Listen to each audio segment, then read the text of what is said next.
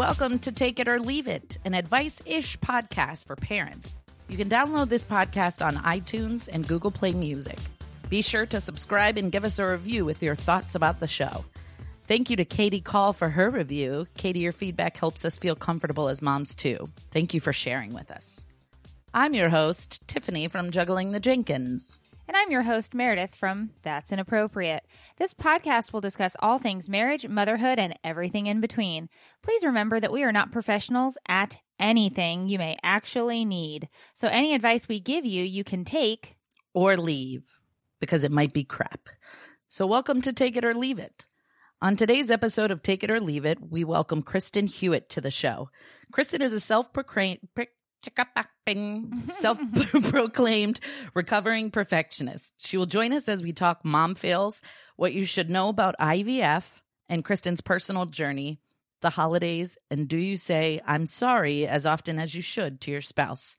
Make sure to subscribe so you don't miss previous, current, or upcoming episodes.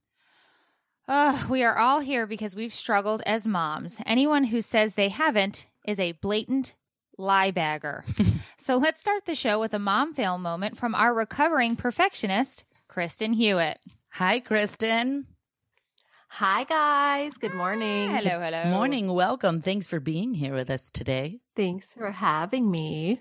Yes. So do you have an embarrassing mom fail moment you'd be willing to share with us? And I have so many mom fails. I just don't know which one to start with, but I will tell you this. So it's my daughter's birthday tomorrow, and every year I bake a cake, right? So this year I just had knee surgery and I was like, I can't do it. So I got out my stool and I sat there and I baked a cake with her and I burned it. I completely burned it. So that was mom fail number one. And then mom fail number two today was, you guys that don't live in South Florida, it's cold here today. It is. Right? Winter officially came yesterday. I love it. Yeah, it was 49 today. And my daughter went to get something warm to wear. And I didn't know that she'd grown 2 sizes since last winter. So she had nothing warm to wear. So she ended up wearing one of my sweaters today to school. That was 3 sizes too big. That makes me feel so much better. I'm never prepared for winter in Florida. No, none of us are, because it's so infrequent and it's so short. The same thing happened to me this morning, Kristen. The exact same thing. My daughter came in and she's like, Mom, I only have that one long sleeve shirt and I wore it yesterday. And I said, don't worry, sweetheart. I am such a good mother that I washed and dried that shirt last night for you, knowing that it was going to be cold. And she said, okay. So she went and got it out of the dryer, but I washed it with towels. It was covered in lint and it was a red shirt. No.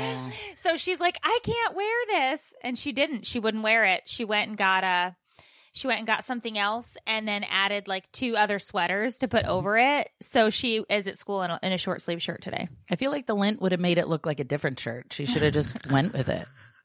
I feel like my kid looked like a vagabond today, and her room, I wish I could show you guys the room because I trashed it. I mean, we took out every shirt. I have bins of clothes from her sister that should fit her, but they don't yet. So the t-shirt she wore was like 3 inches too short on her sleeves. Oh my gosh. And my husband's like, you can see her butt crack. It's too short. I'm like, sorry. He's like, do you have a belt? I'm like, no, I don't own a belt. If you need to get her a belt, go buy her a belt. Get out of the house and buy a belt. Yeah. No, I know. Well, we obviously, the 3 of us have all just stated that we are never prepared for winter, but that's not our fault. That's on Florida. Yeah. By the way, that's not on us because Florida is terrible, but it is a nice day outside. It truly is. It was 40, like, would you say 49? I think it was 42 here, and it is brilliant outside, but this won't last long. We'll maybe get 2 days of this. All right.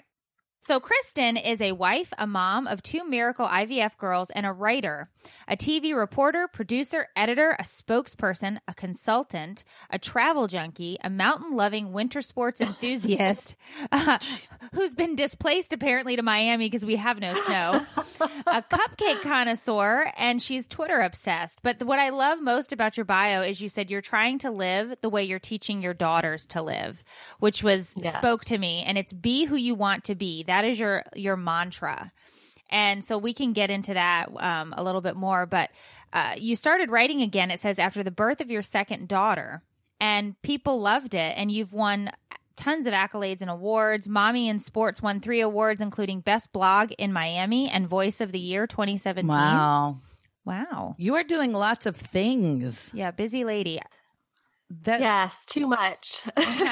Listen, I'm not going to lie. I got tired just reading this bio. Like, I am impressed with you and everything that you're accomplishing. I know that it said on your bio that you started to write after the birth of your second daughter. What inspired you to begin writing then? You guys, you know what's so funny is I didn't know what a blog was. And so I work for the Miami Heat and Fox Sports. I'm the sideline reporter, and a super fan of the Heat was like, you should start a blog. And I didn't know what a blog was. And so he made me a logo and a domain called Mommy in Sports. And so here's the backstory. So I had to do spring training in Jupiter, and my baby was 6 weeks old. So I went to Jupiter and I forgot the breast pumping horn part of my breast pump. And this chaos ensued. I had to get a TV producer to go buy the part. I had to pump. As I was pumping, the Marlins manager at the time, Ozzie Guillen, walked in and saw me double pumping, and he was like, Dios mío. I mean, it was like the most awful day. I dropped my pump. One of the pitchers had to put the batteries in. He's like, that's okay. My wife has a Medela. And my husband was out. And like this 15-hour day happened. And as I was driving home, I was like, I have to write this down and email my husband because he's never going to believe how hard it is to be a mom working in sports. And that ended up being my first blog post. Wow. Because I wanted to explain to everyone, you know, everybody sees you on TV and they think it's so glamorous, but there's so much chaos that goes on behind the scenes, especially when you're a mom working in a male-dominated industry. That's so interesting. So is your blog like a combination of what it's like to be on the sidelines and being a mother? And if so, is there any rules that you have to follow as a sideline reporter, like things you can and can't share? I'm one thing I'm really envious of you, Tiffany and Meredith, is you're able to speak like your entire truth. And because I'm on television, I find that I'm pretty reserved on my blog and on Facebook. I'll share some of my trials, my anxiety problems, but I really am. I don't put it all out there because, you know, when I wrote that breast pump story, I was so worried because I'm the only woman in the press conference room out of 30 male reporters. Wow. And and they all read my blog, and I was so embarrassed to walk in, you know, because now I know they're reading about my breast pump. Oh my gosh. I think it's amazing. I am a little more reserved now, but I'm slowly coming out of my shell and sharing more and more. God, that's so amazing. So what's the next big thing? Because I know you have a gratitude journal because I have it, and yes. I loved when you put that together. So what's the next project that's on the back burner or coming up for you? Oh wait! You wrote a gratitude journal? Yeah, I can show it. I made one. What? So I have my podcast, Be Who You Want to Be. I want to start season 2, but because we had a death in the family and my recent knee surgery, I've had to put that on the back burner. I'm actually writing a book, and I really want to focus on that in 2019. Oh, good. But yeah, the gratitude journal was really, and I know we're going to talk about IVF, but I went through a almost decade-long battle with infertility, and my gratitude journal was what really kept me positive through that and hopeful. And then after I had kids, I kind of fell out of my gratitude practice and I couldn't find one that I loved. So I made my own, and that's kind of what I have now. Oh man, I didn't even know that. I need to check it out. I love gratitude. I know that sounds so stupid, but gratitude is what keeps me going most days is appreciating what I have instead of focusing on what I don't have. And it really changes everything. Yeah. It changes your perspective because, you know, I was sitting outside the other day and I was grumbling to myself because it was 88 degrees and I wanted to be cooler and I wanted to feel the Christmas spirit. And then I looked around and I'm like, you know, what if we spend so much time focusing on our dreams, but how often do we sit around and realize that we already are living our dream, yes. You know? We have so much. And, you know, I always say gratitude helps you fall in love with the life you already have because just being a mom for me is such a blessing. Now, of course, they drive me crazy because they don't flush the toilet and they don't remember to brush their teeth every day. But I mean, it's still just the fact that I'm a mom I just feel so lucky every day. That is so amazing. And that's what I love about you. I do. Every time we chat, you know, you really know how to bring it back. You know, like circle the wagons and be like, well, we have this. She does, though. She's good at that. Circle the wagons. Circle the wagons. You know, that's a thing people I don't think so. People say circle the wagons. At the retirement home. Probably. We're in Southwest Florida. Where do you think I go on Friday night for bingo? Oh my goodness. Okay. That's where she plays shuffleboard. That's where I go. And bocce ball, whatever. I can't. Hey, I love bocce ball. Okay. Yeah. Give me a beer and bocce ball and I'm a happy woman. So let's get into it. Let's get into the meat and potatoes, as they say. Do you have a joke for me, Tiffany? You know I do, no. girl. Please say no. You know I do. Ugh. Okay, so tell me, how does a penguin build a house? I don't know. It glues it together. Oh my God. That's so bad. Thank you. It's hilarious. That is so bad. Please tell my husband to stop finding jokes for you. Oh, that was awful. actually a good one. It glues it together. I LOL'd. All right. So anyway, let's head into trending parenting news. Yes, Tiffany. Let's do that. The holidays are here, and the Girl Scouts of America recently issued a statement reminding parents that we shouldn't force our daughters to hug people. Dun, dun, dun. So here's the thing. I say amen. Yeah. So here's the thing. Tiffany didn't know anything about today's show. Neither did Kristen. And so when I brought this up to Tiffany prior to the show, she looked at me and she said, I cannot believe we're going to talk about this. Mm-hmm. And I was like, oh, good. Maybe we disagree. And she's like, we totally disagree because I totally know what side of the fence you're on. So Yep. I'm excited for this conversation. I'm so not. let's do, do you want to start or do you want me to start, Tiffany? I think you should start since this is your new favorite thing in the world. It's not my favorite thing in the world, but here's the thing about the Girl Scouts of America making this statement. I fully support this because, number one, I am not a hugger. Ever. I don't want you to hug me. And the rule in our house, okay, first of all, let's clarify this. I hug my kids all the time. My children. Mm-hmm. Those are the people that I want to hug. Okay. Sometimes my husband. Sometimes.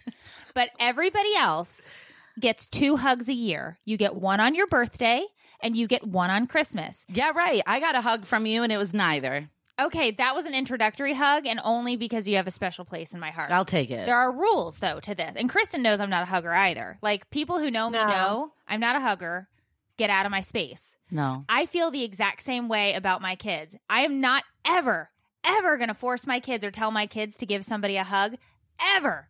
What if that person is creepy or smells? Right, but that's not, this says, like, what about family? What about uncles and aunts and grandparents? Okay, so let's give some context to this. They're saying that you should not force your kids to hug somebody because it raises the issue of consent. What if they really don't want somebody in their personal space? They're kids. Right. They don't know what they want. I want to jump in here, Yes. Tiffany, because I agree with Meredith, and let me give you some contextual. So Don't you speaking use of big words consent, with me, Kristen. There's Contextual. a boy at my daughter's school that always hugs her, and it makes her very uncomfortable. So I've taught her to do the Heisman arm. And for those of you who don't follow football, whenever someone comes up to you and you don't want them to you don't want them to hug you, you just put your arm out and say, "Hi, how are you?" And you kind of pat them because she feels uncomfortable. I have a little one with anxiety, and if she doesn't know a stranger or an aunt or an uncle she's never met before, she's uncomfortable. So I'm not going to force her to hug someone she doesn't know, or I don't know. I want to teach them about consent. So I loved it. Well, I agree with it. I understand not forcing your kids to hug strangers. Like, I get that. That's Right. weird. But I always, and I know it's not the popular opinion, and that's okay. If my kid's grandma buys them a gift, I'm like, go give Gammy a hug and a kiss and tell her you love her. I don't care. Okay, that's fine. Yeah, but that's her grandmother. That's somebody they know and they love. And yeah. This So let's says, have you ever insisted Uncle just got here, go give him a hug, or Auntie gave you that nice toy, go give her a kiss when you were worried your child might not offer affection on her own? If yes, you might want to reconsider the urge to do that. I always say, make sure you say thank you or write a note, but I don't encourage physical touch. I don't know. I also work with a foundation called Lauren's Kids, and it's all about teaching kids that it's okay to talk about things. And, 1 in 3 girls and 1 in 5 boys are sexually molested nowadays. And it's most of the time, 90% of the time, it's from a family member. So I'm super, I don't know, maybe I'm just a helicopter mom. And No, I'm I get it. cautious. I think every parent gets to have their view, as always, gets to have their viewpoint and gets to have, whatever. For me, the reason that I feel so strongly about this is because I also share this sentiment of, I don't want you in my space. Like, leave my space alone. Like, this is my space. And so I always, when I meet somebody, I'll extend my hand out first to shake your hand. If they try to come in for a hug, I like try to maneuver myself out of it, but sometimes you just get caught and people force it on you. But it's like, I don't want your pelvis near my pelvis. Get your pelvis away from my pelvis, right? So like, it just makes me so uncomfortable, even though I know there's no innuendo or reason or whatever behind it. It's just uncomfortable to me. Right. So for my kids, it's like, no, you don't have to hug so-and-so. Like, it's cool. Just here's my five. question. Here's my question. 2 questions. First of all, did you grow up being hugged a lot? No. Okay. I did. I was forced to hug people too, which I hated. And second, here's my question. When we say forced to hug, for example, if I were to say, like, I have one of my best friends' name is Amy. Okay, go give Amy a hug goodbye. If my kid was like, no, I wouldn't be like, get over there and hug her now. I would just be like, okay, but I'll suggest it because I think it's, I'm a hugger. I'm a lover. I'm a force hugger sometimes with people, even when they don't want it. And I just feel like this day and age, we have to be so flippin' careful about everything.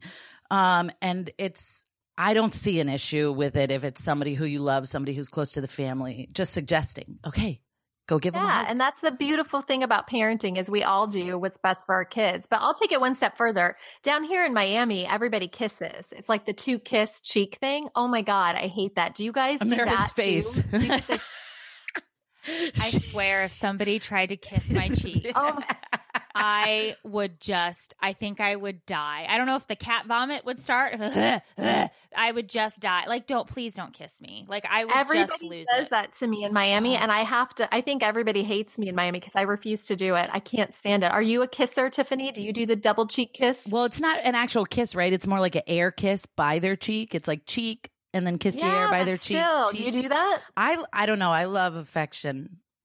Aw. I don't know. I think it's nice for some reason. I think it's very well, so here's the thing. The internet did go crazy with this article that the Girl Scouts of America had posted, and they were like, me telling my kid to hug somebody is introducing them to a way to show that they're kind.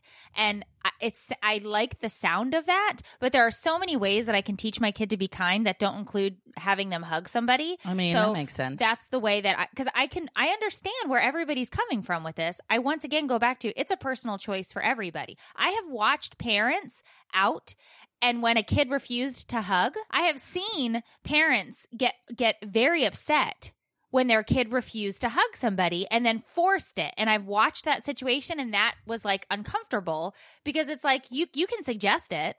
And if the kid is like backing away and hiding behind your legs, like just let that go then at that point. Don't force them to hug. That's all I'm saying is like, don't force them to hug. Right. And then because when they've actively been like, I don't want to do this. I force my kids to do stuff all the time. Don't get me wrong. I force them to wear a helmet when they ride their bike because, death. I force them to pick up their toys because, they bother me and make messes in my home, and none of them have jobs and they're freeloaders. But like, I'm not going to force a hug. That's where it's kind of like, or forced affection. Like, to me, I don't know. But you're right, Tiffany. I am emotionally stunted and I was not hugged as a kid. Well, no, I think most people agree with you probably. And I was just curious. Let's take a caller. The comments are split. The comments say a lot of cultural, there's different cultural customs too. Here's my question. So I was reading this and it says,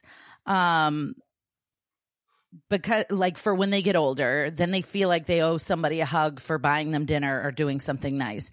And I don't know if that's really true. Like, is having your child hug a relative or somebody when they're a young baby automatically going to translate to them feeling to putting out for dinner? Yeah. I don't know. I don't know. That might be a stretch, but I do know that there is probably a connection between somebody giving you something and the response, including touching, like hugging or whatever. There's probably some like, what is that Pavlov dog thing? What? Where it's like they ring the bell and get the treat.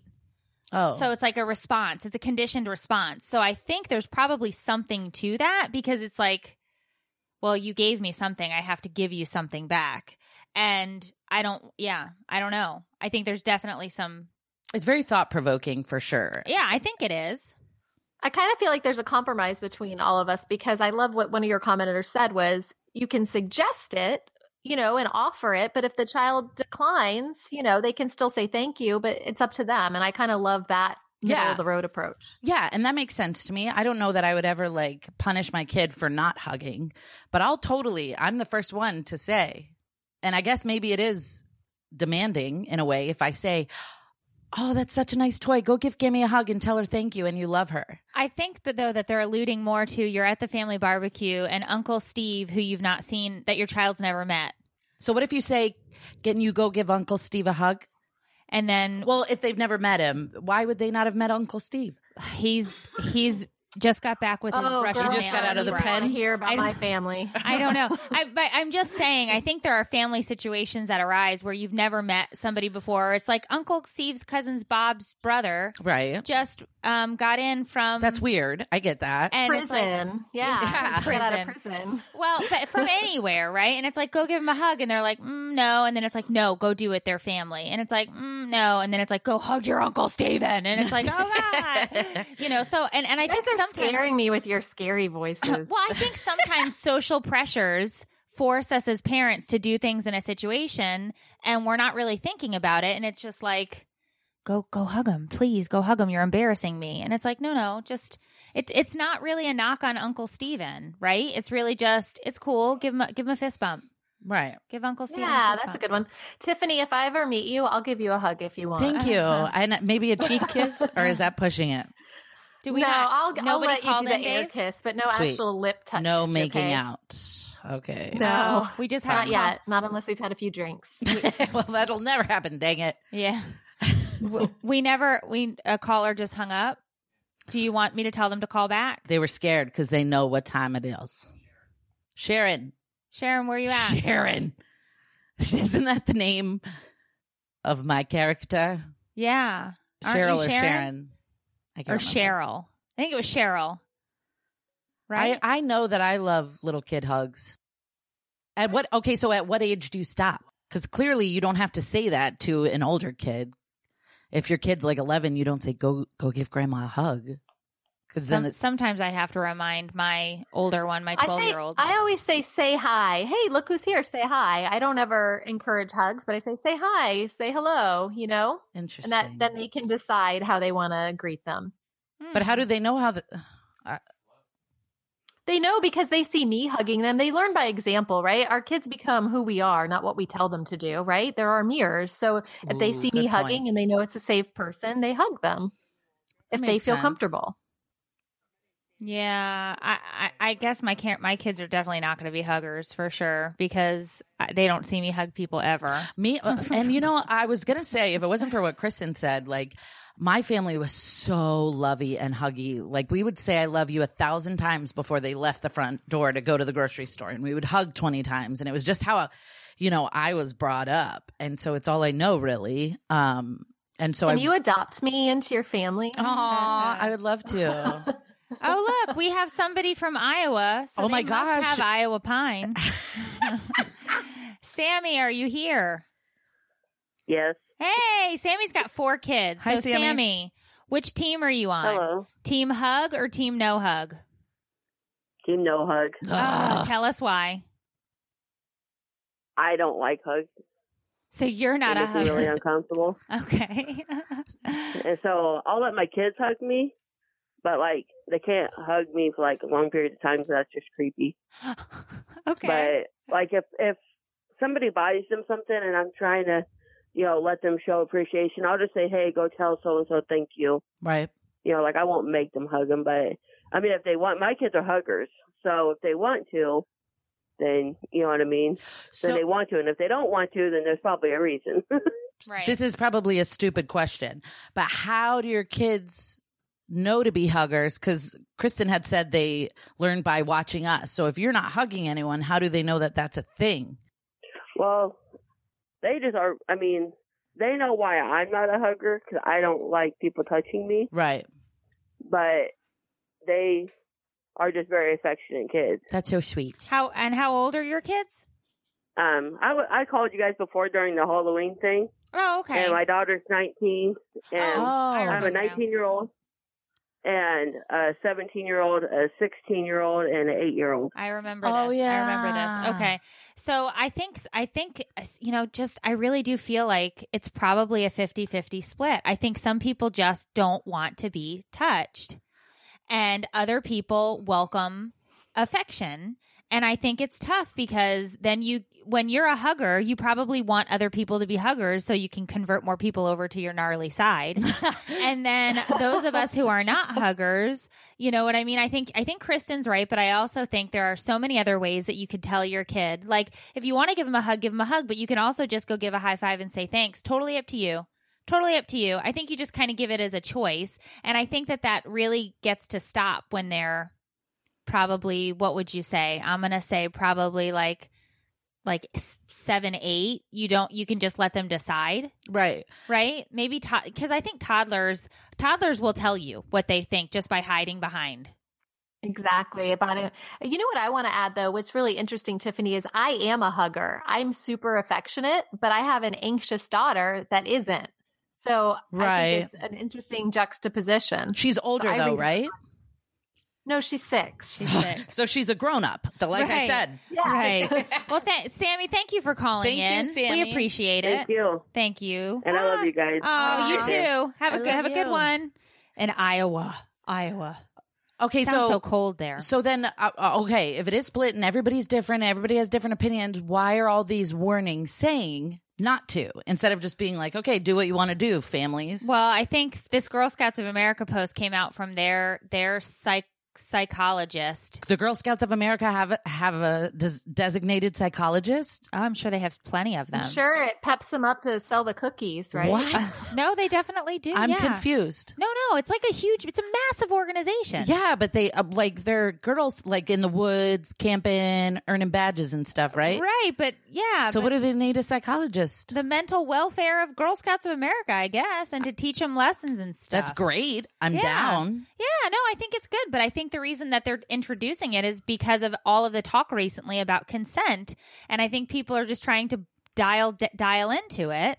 And look, you know me, I'm not offended by the majority of stuff. Really, yeah, I am not a high maintenance gal. My husband is shaking his head. You know I'm not high maintenance. Right. I am not offended easily at all. But I have boundary issues, man. Don't come in for a hug. And I'm not, it's just one of those things for me. I just, no. The next time I see you, I'm going to tackle you. I know. Listen, it's this close. People in the comments are like, give her a hug. It's so hard. I dare you. Yeah. So anyway, I think it's very interesting. I actually made a video about this, and it goes up on my site tomorrow. So I am waiting to see all of the hate mail I get from the huggers. Didn't you make another video about... Oh, I think it was asking people to the dance or something. Never mind. Yeah, that was a different one about, but that also boiled down to, once again, consent and other things like that, because it is definitely an issue that people are talking about. But right just now. that word, I mean, it's such a hot topic. I know, and so I feel like if we keep making a huge deal about it and, pointing fingers and fighting with everybody on the internet about it and giving it so much attention, like, it's going to divide everybody. But if we just said, like, hey, do what feels right in your family. I truly don't believe that having a 2 or 3-year-old hug a family member or a friend of yours, just asking them to, is going to result in them not being able to defend themselves later in life. I just can't see the correlation. But again, I actually agree with you. I mean, I don't disagree with you. I don't think it's that big of a deal either. But isn't that the whole point of social media? I mean, it's to cause controversy and cause discussion, and that's why these topics get so hot, because people are very emotional and they have emotional reactions to things, and it all relates to how they were raised and what is appropriate to them. Right. I think we should spend a lot of time focusing on how to get your point across without being a beehole. I think that's what the topic should be, because we're having an adult conversation right now with opposing viewpoints, and we haven't punched anybody or called names yet. Well, yeah. Well, but why can't everybody do that? I hate the internet. Let's burn it down. Let's burn down the internet that we cannot touch, see, feel, or know where it is. I mean, burn it to the ground. It started as a way to share pictures with family members in other states and stuff. And now it's a place for you to dump. Well, I think it started with Al Gore, but we don't need to go all the way back. That's who started the internet. No, yes, Bill Gates, guys. No, Al Gore started the internet. Steve Jobs. Go do some research. Jeez, Al Gore is the vice president. What? Research facility in Sweden. Yeah. Well, anyway, we can argue about I'm this talking forever. about Facebook specifically. Oh, specifically Facebook? Yeah, that's where most of the drama and YouTube, all of it, forget it. Rabbit hole entered. Yeah, it's fine. But I think it's great to talk about these things because it's cool to disagree. Yeah, and I don't care that you feel that way. That's all you. And I've been able to see things from another viewpoint in discussing it. Like I get some of the points you guys have made. Totally. Yeah. Also, I get the point you made, Tiffany, and you're right. A 2 or 3 year old showing them that it's okay to hug a family member. You've got to teach them. I mean, I get that. That's a great point. Did we just become best friends, guys? People are laughing at me. They're like, Al Gore. Listen, I told you. She's Kumbaya. I think the Girl Scouts sing that. Al Gore's rolling his wagon around, circling it around back. Hey, to create the internet. With his Iowa pine soap in the back. Listen, Al Gore's a good guy. Al, call me. All right. I really love what you're doing, especially in the realm of climate change. Let's have a chat. All right. God. Moving on to our next segment. Let's talk parenting crap. We're going to talk about IVF, and we've had several followers who have emailed in and asked questions about this. And I said, you know what? I emailed back because this was like a month ago. I got this email and I said, you know what? We're having Kristen Hewitt on the show next month. I'm going to hold these questions until she comes on because you had 2 daughters via the IVF.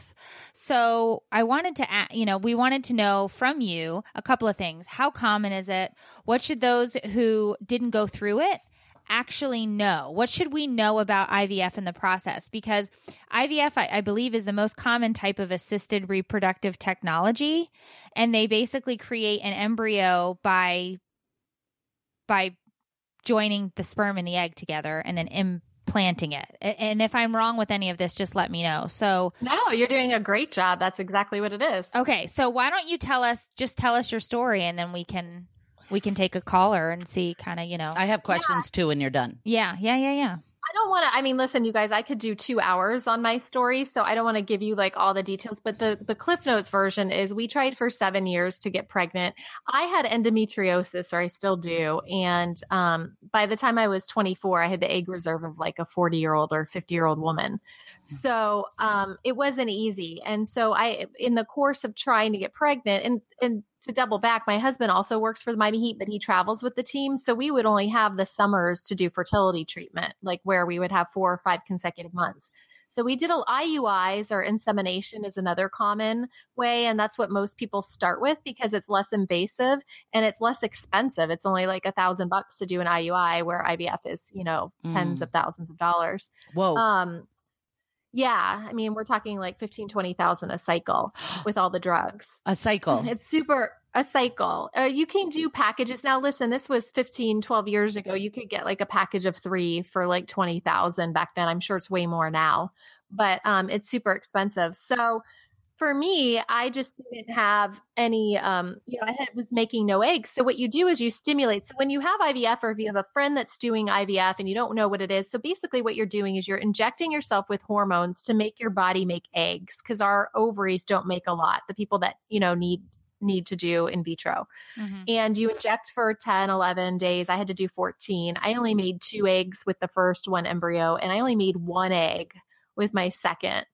And 1 embryo. They called her Emmy the golden egg. She really is a gift from God. She really is. And let me tell you, this child, I feel like this child, God speaks through me, to me through her. She's amazing. Oh my God. But for IVF, for me, was really a spiritual journey. And this is kind of what I'm writing my book about, because I had to find myself. To stay positive and hopeful when you're told that you have a 0% chance to conceive is impossible. I had to go to several different doctors to find someone who would treat me. And for me, it was a spiritual discovery. I had to go to a psychologist. I went to acupuncture. I did healings. I started meditating. I started a gratitude practice. I had to stay super present. I couldn't worry about what was going to happen or what wasn't going to happen. And I really think it took me a long time to get pregnant because I had to rid the past shame and guilt and work through so many issues. And when I finally got pregnant, I really believe it was because I was fully accepting and okay with whatever outcome happened. If I got pregnant, I would be ecstatic. But if I didn't, I understood that this is what was meant to happen. And there was still adoption or other options. Wow. But it took me 6 or 7 years to get to that place of surrender and acceptance and just being grateful. And if it wasn't for that gratitude journal, like every day I would write down. And if you have friends going through IVF, if you're going through this, I highly recommend journaling. Like every day, you need to word vomit every single night. Like what happened, how you're feeling, get those emotions out. Don't hold them in because it's hard. It's emotionally and it's physically brutal, but it's more emotionally challenging. And then I would write down exactly what happened, what my levels were for the day, how many eggs I was growing. And then I would write what I was grateful for. And it really kept me present. And I swear, if it wasn't for my gratitude practice, I wouldn't be pregnant. And I wouldn't be a mom. I have a question as somebody who's completely ignorant to this whole entire thing. So is it every month? Are you like on pins and needles waiting to see the results, or is it not an every month thing? Well, you can't do IVF every month because you have to prepare your body and do a ton of injections. But as you're trying to conceive and you can't conceive, yes, and you feel like a failure, Tiffany, and you feel so much shame and you feel so much guilt that you can't give your husband a baby. And the funny thing about going through and struggling with infertility, it's like there's like I don't know the name of it, Dave, you can Google this and find out. You know how you buy a car and then everywhere you look on the road, you see that car you just bought? Yes. Yeah. That's how it is when you're trying to get pregnant. You try to get pregnant, you can't get pregnant, and every single month, your best friend, the girl at work, the gym, everyone around you is pregnant. You're seeing pregnancy billboards. And it's emotionally traumatic because you just feel so guilty and so sad that you can't have the one thing that you want most. And possible resentment a little bit?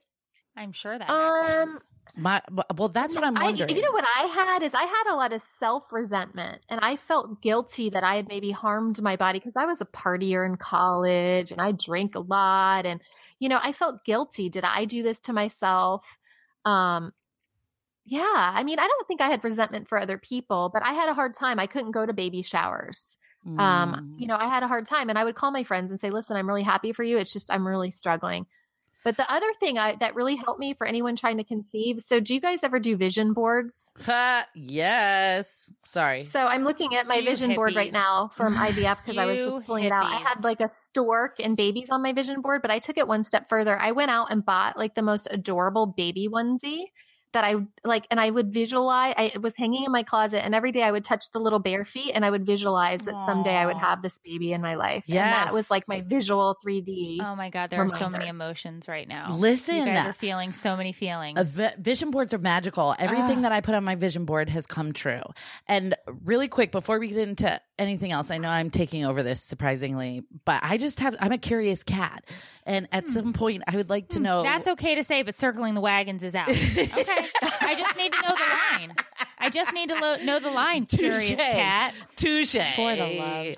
I want to know what are some things that, like, during that time, what do you want to hear and what do you not want to hear from friends? Like, I never know what to say. It's so funny that you said that because I have a post in drafts called 20 Things to Never Say to Your Friend Trying to Conceive. You don't want to hear, oh, it's okay, you can adopt. Or you don't want to hear relax, because literally what woman wants to hear the word relax in any situation? I second that. Yeah. You know, you just want to be supportive, you know, like if you have a friend going through it, recommend meditation, or do you want me to go to yoga with you? Like, do you want, you know, like I love her. Distract them, you know, give them a spa gift card or take them, you know, to get their nails done. Like they just want to know that you care and you're thinking about them, but telling people that they can always adopt and to relax, that's just the worst. What about like, it'll happen when the time is right? 'Cause that's what I always feel like I say to my friends, and then I feel like everybody else and their mom has said that to them, and they probably don't want to hear it. Yeah, but that didn't bother me because it's true. I believe the universe takes us where we're supposed to go. And I was supposed to go through that 7-year journey because on the other end, I realized I wasn't living the life I wanted and I want to be who I want to be. And it taught me so much about hardship and gratitude. And, Amazing. If it wasn't for that journey, I don't think I would be, if I had my kids at 26, I think I would have been an egoic, horrible mom. Like I was so caught up in the things that didn't matter. But now that I went through that, I feel like I appreciate everything so much more. Wow. So I don't know. I know. I agree with what you're saying. I am not the mom I was at 25 is not the mom I am today by any stretch. You have to go through things and you, right. And so I had fertility issues as well. I was extremely fertile. I was pregnant all of the time and I would lose babies. Wow. I lost 2 before Matthias, and then I had my son. But I had terrible pregnancy complications. Yeah, I named him Gift from God. Matthias, that's what Matthias means. Aww. But it was I could get knocked up. I couldn't stay knocked up. And then even with him, I went into early labor at 6 months, and then I was on bed rest. And I had to have a surgery. I was on medications, and so every subsequent pregnancy was bed rest from 3 months on. So for 7 months, I laid in a bed on medications and had to have my cervix sewn shut every time because the baby would just fall out. Oh my sweet Lord. So I did. That's why the third one was kind of like after 2, I was done. I was like, I don't want to have any more babies. It was so hard on my body. Yeah. And so fertility issues can be this, like you're talking about, where you can't conceive. Fertility issues can be where you can conceive, but your body just rejects a pregnancy, and so you have a lot of miscarriages and other issues. And what I think the common issue that women have is people don't want to talk about it, so we don't think these issues are common, and they are extremely common. Extremely common. And then so I held, when you were talking about your guilt and your shame, I was shaking my head and saying, yeah, I felt the same way, because when I would lose a baby, it was, what did I do? Why could I not keep that pregnancy? And I think we do that as women in general. Like we always blame ourselves. Yeah. Oh, yeah. Oh, yeah. Terribly. But I think the more we talk about this, the more we share these other things, women can say, oh my gosh, I didn't know it was so common. And it is. It really, really, really is very common. I had lost 2, and I thought, I went to my OBGYN and I was like, we have to go to a fertility doctor. And he's like, no, this is very common. And I'm like, what do you mean? I lost 2 babies in a row. And he's like, it's very common. And you know what he told me to do? Relax. And I wanted to punch him in the face. And I remember that moment, and I remember looking at him, and he goes, it's not that big a deal. And I was like, I can't believe he just said that, like out loud. Which is why I go to a female doctor. Well, I do now, but yes, it was drove me up a wall. And of course, the third time I was pregnant, it resulted in Matthias, but it was terrible pregnancy. Horrible. So hard.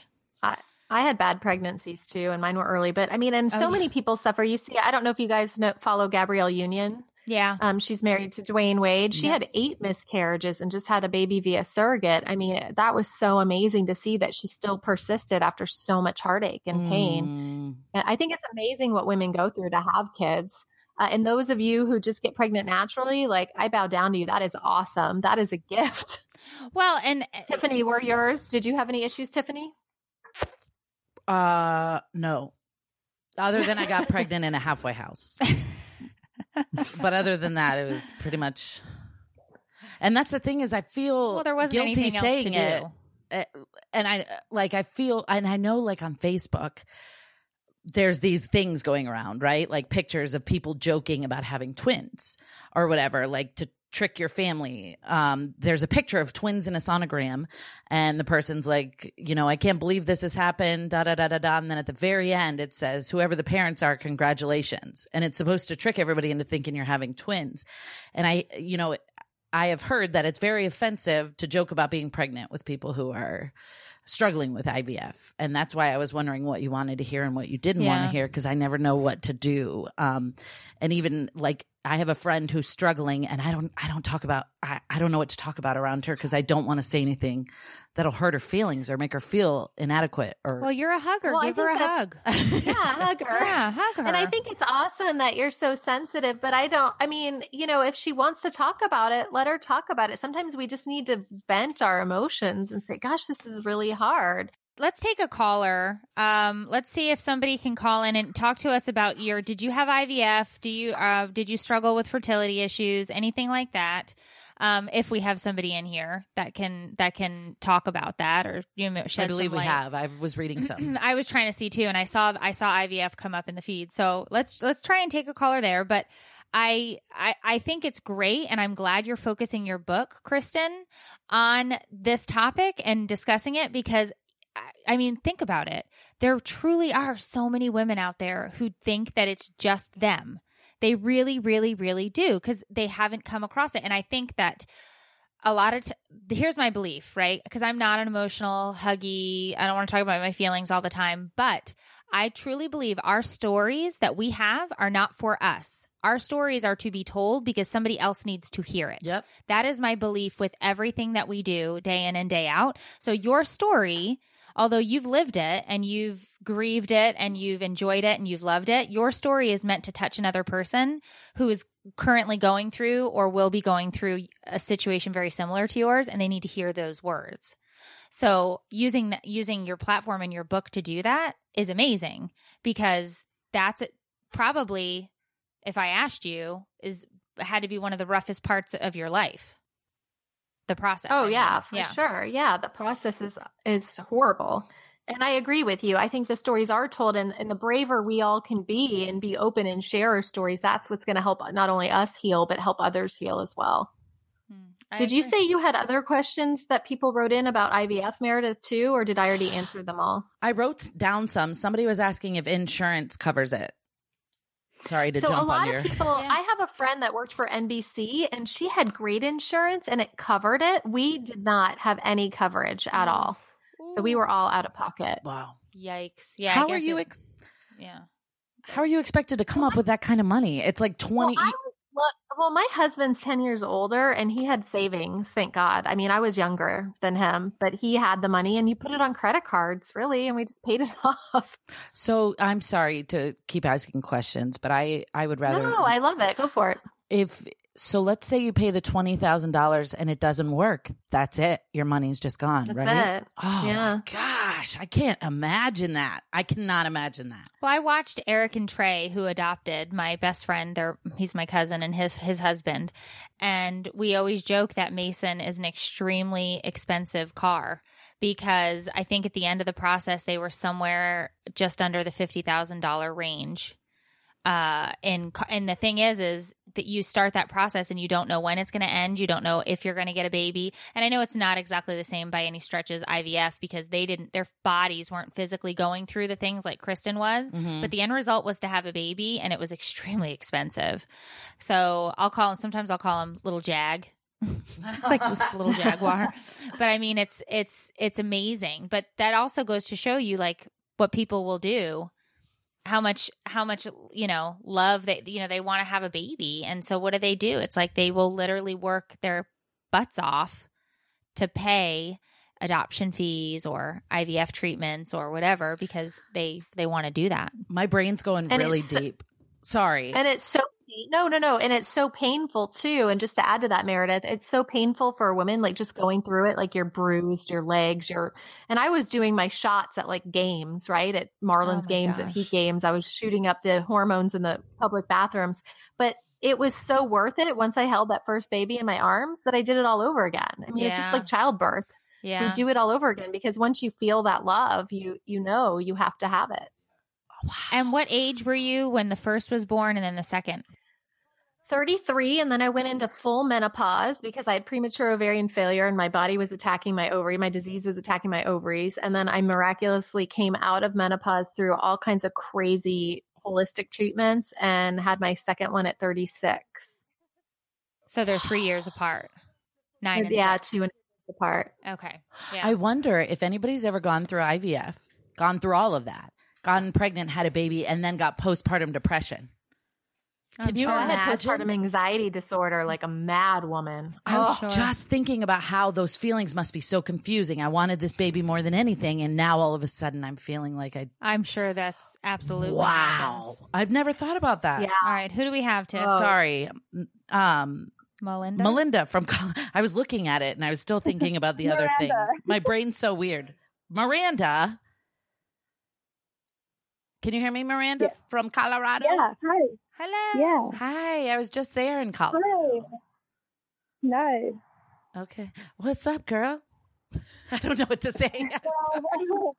So I've never gone through the situation exactly, but I have a lot of family members and people close to me who have. But I can relate. I just actually recently had twins. They're still in the NICU. I had them at 23 weeks. I went into labor at 6 months, and they gave me shots and stuff to do with keep me pregnant. And it only worked for about 3 days. And I gave birth. I went into labor at 23 weeks and 4 days, and I gave birth at exactly 24 weeks. But babies are in the NICU still. So, and they're having me choose this hard decision of quality of life and what that looks like for them, because they're saying since they were born so early and they're having issues coming off of a lot of support for breathing and stuff, that I would have to choose whether I want them to live like this for the rest of their life with all these issues and developmental problems and surgeries and stuff, or do I want them to have a good life while they live it for as little as it will be if I decide to let them pass. Or how long have they been in the NICU? I've been in the NICU since August 2nd. Wow. You said they were born at 23 weeks? 24 weeks. I went into labor at 23. Oh, my God. Kristen just texted. Yeah. I can't imagine. So it's a little muffled what you were saying, but I just want to make sure I understand. You had them at 24 weeks and you had a decision to make, and you decided that you would rather them have what little life they possibly could or would have rather than none. Is that what you said? Well, no, so I had them, and they've been working with them ever since, trying to get them off of all the support that they're on, and just recently they've asked me to make this decision. Oh. And they're not asking me to make the decision right now, so they're saying to keep it in mind, because there's families that have made the decision either or, who have been in the NICU for over a year with their children. And that's difficult because, how do you build a bond with two children, not just one, but two children that you created and went through all that scariness of almost losing them already, and then them asked to just take them away from you after 9 months or a year? I can't imagine. And I've asked my mom for because I'm only 19, mind you that. Oh, babies, I want to hug you so bad. Oh, my gosh. So I've asked my mom, not for help, but for her insight on it, because she's had several miscarriages and abortions because of medical issues and of other issues and things like that. So I kind of asked her insight on it, and it's I don't know. I feel for both sides, because I was able to go through that process, but at the same time, I wasn't able to go through the full process as easily. Just when you had your first baby, it was, once you finally got that experience, it was kind of taken from you in some way. Yeah. But I'm sure that there are support groups out there, people who have been through similar situations who you can talk to and gain insight from, other than just your mom. I would ask the women, the nurses in the NICU for, I'm sure that they have Facebook groups and other things like that.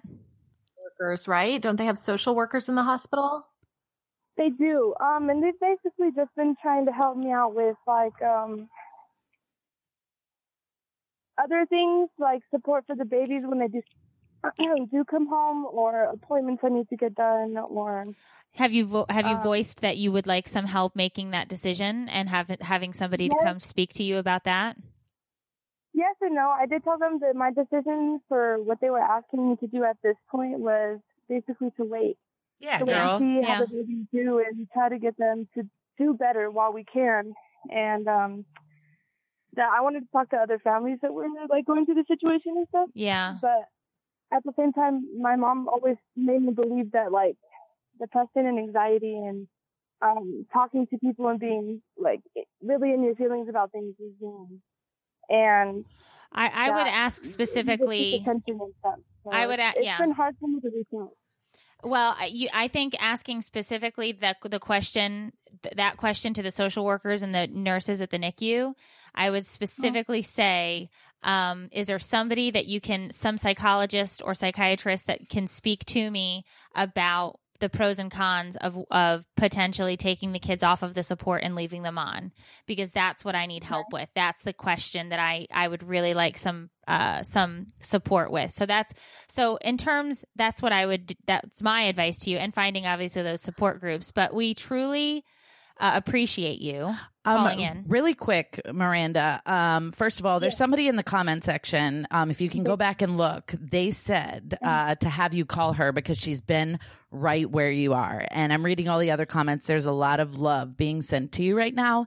And my advice as somebody who's never been in this situation ever would be just to take it one day at a time, man. You don't have to make any decisions today. Just love them while they're here and just wait and see. But I would definitely... Make you cry, like laughing cry. Now I'm like gonna cry. Go back into this feed as soon as we hang up, and you find there's somebody who's literally reaching out to you. Holly wants you to call her. She's been there. Please connect with her. Send a private message. Chat with her in here, and go and speak with her. I'm so glad that I'm so glad you called in, because there was somebody that needs to talk to you. Yes, girl. Sending you so much love. You guys so much. Thank you so much for calling in. I told you earlier about the other subject, and then I was like, well, let's try this one. I really didn't think that I would get this far, but I really appreciate it. Oh, look at that. That makes my heart happy. We're going to be praying for you. Yes, has warmed up because of you. It did. Thank you for your honesty, and we're sending love your way, Miranda. All right. Thank you guys. Have a good day. You too. Bye. Bye. Oh, I'm so glad she called in. There was somebody who needed to specifically talk to her. God, my heart just goes out to her. I love your community, though, you two, because it's so amazing that everyone rallies around and really wants to help each other. And that's what I love about your page and your community. Well, your story is your story is for somebody else. I say it over and over again, and I truly believe it. Your story is for somebody else, and there's somebody in here who says, "Man, we got to chat about this," and that's why I get up and I do this every day. I know that's why you do this every day. We have to make those connections. You got to talk about it in order to find out you're not alone. Yes.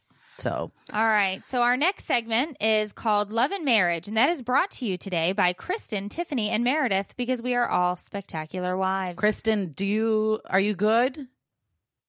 Yeah, I'm good. I have 20 more minutes. Okay. Perfect. All right. We can wrap up this segment in 20 minutes because I never say sorry. Okay. So in Love and Marriage, women don't need to apologize. The end. In Love and Marriage today, we are talking about, do you know how to say sorry? Do you know how to say sorry to your spouse, to your your lover? I mean, I know how physically. Yeah. Okay. So, I read this article and it said, have you ever been offered an apology that sounded like this? I'm sorry you feel that way. I hate that so much. I hate it so much. It makes me so mad. Did you see? My husband literally just looked at me and he mouthed the word relax. I'm going to come across the table and punch him. Okay. Me? No, Dave. I was like, you don't tell me to relax. Yeah. I got my own man telling me that on the daily. So have they ever said to you, if I offended you, I'm sorry. Or I'm sorry you took it that way. That's always a good one too. I'm sorry you took it that way. That's, So do you know how to say sorry? Let's start with Kristen. Do you know how to say sorry? Does your husband know how to say sorry? If not, what the heck?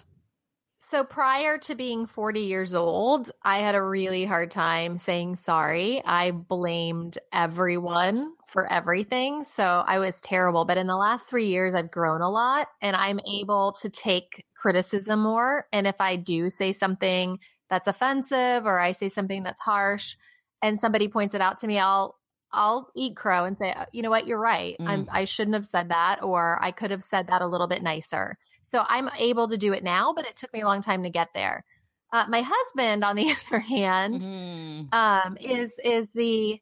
he'll say, he won't say it with meaning. Like, when I say it, I say, I'm really sorry. Like, I'll say it heartfelt, and he'll say, I'm sorry, but, and he always has the caveat. I always tell my husband, and I don't know how many of you watch sports, that he should have been a host on PTI, which is a sports show where people just yell and debate because he loves to debate. So no, my husband cannot say I'm sorry, but I find it to be very important. Let me ask you guys this though.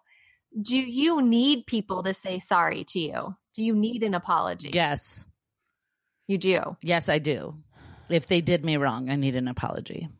Even from your kids? I'm petty, dude. I don't know. Like I used to be really good, and I feel like I've regressed. Is that the word? Yeah, that's the word. Like, I don't like criticism. I have a hard time believing that I'm wrong ever. I truly do. Like, there's a reason why I say and do the things that I do. So how can you tell me it's wrong if that's how I feel? You know what I mean? But I'll apologize, but days later. You know what I mean? I'll be like, hey, remember that thing I said in 2017? That's my bad. I've been thinking about it. I didn't mean to say that. But you need an apology immediately. Well, yeah, I do. But you won't give one for 6 months. No. Okay. Well, that makes perfect sense. When you put it that way, it sounds bad. But right. Okay. But it's obviously it's not. It's not. Right. Okay. It's just how you said it. Say you're sorry right now for saying it that way. My bad.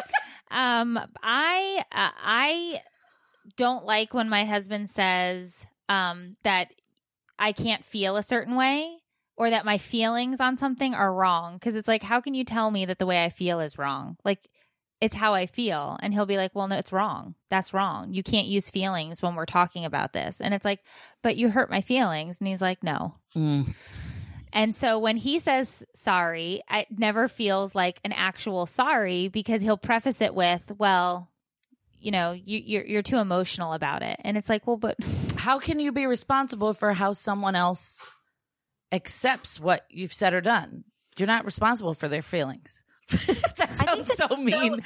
I don't even believe that. I don't know why I said it. I literally, but while you're talking, I'm thinking about it. Like, what if somebody's easily offended? Then do I have to apologize? Take things personally, like that's the number one thing in fighting. I have to bite my tongue when my husband says something and say, don't take it personally. Like that's the number one rule in fighting, right? You have to take it. But we had this discussion last night at work and it was very interesting. Our play-by-play guy for the Heat said, I just find women to be so emotional. And I said, on the other hand, we find you to be so simple and non-emotional. We all have our truth and we all see things from our emotional perspective. Right. So I think it's important to listen to each other's feelings and try to see it from their point of view. And if you can do that, then you're able to say you're more sorry. That's when I was able to say I'm sorry because I was able to put myself in their shoes. But I think that's a lot of the time people don't want to do that. They just want to see it from their perspective and they don't want to take the time to listen and think about it from another perspective. And I think that's where the growth comes. Right. At least that's where it came for me. My husband is sorry. So when I want him to say I'm sorry and we're fighting, he's not going to do it. But when I calm down and say, listen, this is how I feel. I need you to think about it. Then I'll get a real apology, but it has to be in a calmer, It can't be in the heat of the moment because you're never going to get it in the heat of the moment. Right. Would you guys agree with that or no? Yeah. And I was just listening to this, Freakonomics is a podcast and we were listening to it the other day and it was actually about the value of an apology. It was a very interesting episode and they were talking about how people value an apology and which apologies actually matter and which ones don't. And they were using it obviously to talk about economics. And it was very interesting to listen to that. But the point of what they were saying was, yes, apologies do matter. Yes, apologies can sway people one way or the other. And it is actually very important to apologize if you want to have a future relationship. If you want to continue to have a future relationship, people do have to learn how to apologize. Now, they were using it in a business format, right? Like based on companies and how much money they make and when they screw up and blah, blah, blah. But I think the same goes for the personal aspect. If you do me wrong several times and you're apologizing for something that you continue to do over and over and over again, you're not sorry. And we're like, I don't want to do this anymore. And I think I think that I think people can apologize when they're actually not sorry. And those apologies are worth a pile of poo. I feel like celebrities do that all the time. When everybody gets offended about something they say, they have to issue an apology. And whether or not it's real, I don't know. It's a sensitive subject. I truly feel like I never have to be sorry, and that my husband always does, just because that's the law of the land. Okay. Well, I do think that people will offer fake apologies, and I think they're garbage, and I agree with you. I think it erodes a real apology. And if you're not sorry, I say to my husband all the time, if you're not sorry, don't say it. What? Don't say you're sorry to me if you're not sorry. And I mean it. Like, don't give me that apology, because your apology is worth a pile of horse crap. Yeah. Like, I don't want your apology. You don't mean it. And then he starts to laugh, and he's like, but I do. And I'm like, but you don't. You're looking at me and you're laughing at me, and you're not sorry. You don't know if I'm sorry. No, I do. And you're not. You're not sorry enough, Dave. You're not sorry. And so I don't want that. That's a crap apology. You can keep that in your pocket. I don't want your poopy apology. I think that if somebody, my kids write apologies. Say it again. Oh, we're talking about marriage. We're talking about marriage apologies, not kids apologies. Maybe I'll make Dave write me his apologies moving forward. That's a great idea. So here's an example of the other night. We got into a fight. Okay, which we do every day. My husband and I fight every day. I'm very honest and open about this. We bicker, we fight, we do all of the things. We got into the fight. He left the house. He came home with food and started cooking dinner. And I start pacing behind him, waiting for my apology. And I'm just stewing and waiting and stewing and waiting. And he puts food in front of me, and he made all things that I love. He went out and got me all food that I love and sat down and goes, here you go. That was his apology. Like, that was it. Like, he didn't want to say sorry. He didn't want to say he was wrong. He just said, I made you this. Apology accepted. What do you mean? Thinking, Tiffany. I would rather have food than words any day of my life. So wait, your husband knows how to actually take food out of the refrigerator, cook it, and serve it, and it's edible. That's amazing. This was a recent change for him, and he has become the cook in the house. I don't cook dinner anymore. My husband cooks dinner. Just, you're forgiven for everything. For everything from moving forward forth. in perpetuity. Yes. But so then he starts giggling, and then of course I start giggling, and then I'm looking at him, and he's like, sorry. And I was like, okay. But he did. He made me 3 things off of the Carrabba's menu that I like. Are you kidding me? I'm not kidding. He did. He made me a Scotty Thompson. He made me I'm calling my husband a right chicken Brian, but with a portobello mushroom instead of chicken, because it was vegetarian. Can he come to my house? Look, he is a good man. What did he do, though? Him. I don't remember. Yeah, what did he do? What did you do? Do you remember what you did? Something bad. It was like a Tuesday. We fight a lot. That's what I'm saying, is it was something. But a lot of times with my husband, the issue that we have is his tone. It's not what you say. It's how you say it. It's not what you said. It's how you said it. And we fight about that a lot. And he always says to me, you can't tell me what my tone is. And I'm like, I'm telling you. And we do this a lot. So yeah, so we're insane. We are crazy. We've been to marriage counseling, and the one thing that has really helped us when we fight is tell me how you're feeling and tell me what you need. Ooh. And when we get in a fight, we take a step back, and I calmly say, as calmly as I can, this is how I'm feeling and this is what I need. And it really helps them understand, because again, like as my partner and my broadcast partner said last night, they don't understand our emotions. So we have to really spell it out for them and tell them, this is how we're feeling and this is how I need you to react to make the situation better. And sometimes it's just that simple. Well, and a quote from this article that I read said, a thriving marriage requires 2 spouses who are good at giving and receiving apologies. A good marriage only exists when you have 2 good forgivers. So they're saying, I need this. Does this article tell you how to apologize? I want to read it. Yeah. I'll have to find it, and I can send it to you. It basically gives some lists on how not, like what bad apologies look like, and then the proper way to apologize. I'll send you the link. I'll go back and find it. But it basically says that, and it listed a bunch of different reasons that married people fight, money and, cheating and this, that, video and the other games, video game addictions. But it basically said, if you want to continue to stay married, you have to forgive the person. You can't hold on to it. And even if they've said sorry and they've been remorseful and they've changed their ways, if you continue to hold on to that, you won't be able to stay married. They said you have to be a forgiver in order to stay married, because it's literally in certain cases. Well, but if you can't forgive them, then you can't. So you can't bring up something that happened 16 years ago? No. No. Do you guys ever do that? Every day. Every day. Literally. Well, but that's what they're saying is if you continue to go back, then you've not healed from it and you don't want to move forward. So that's what they were saying.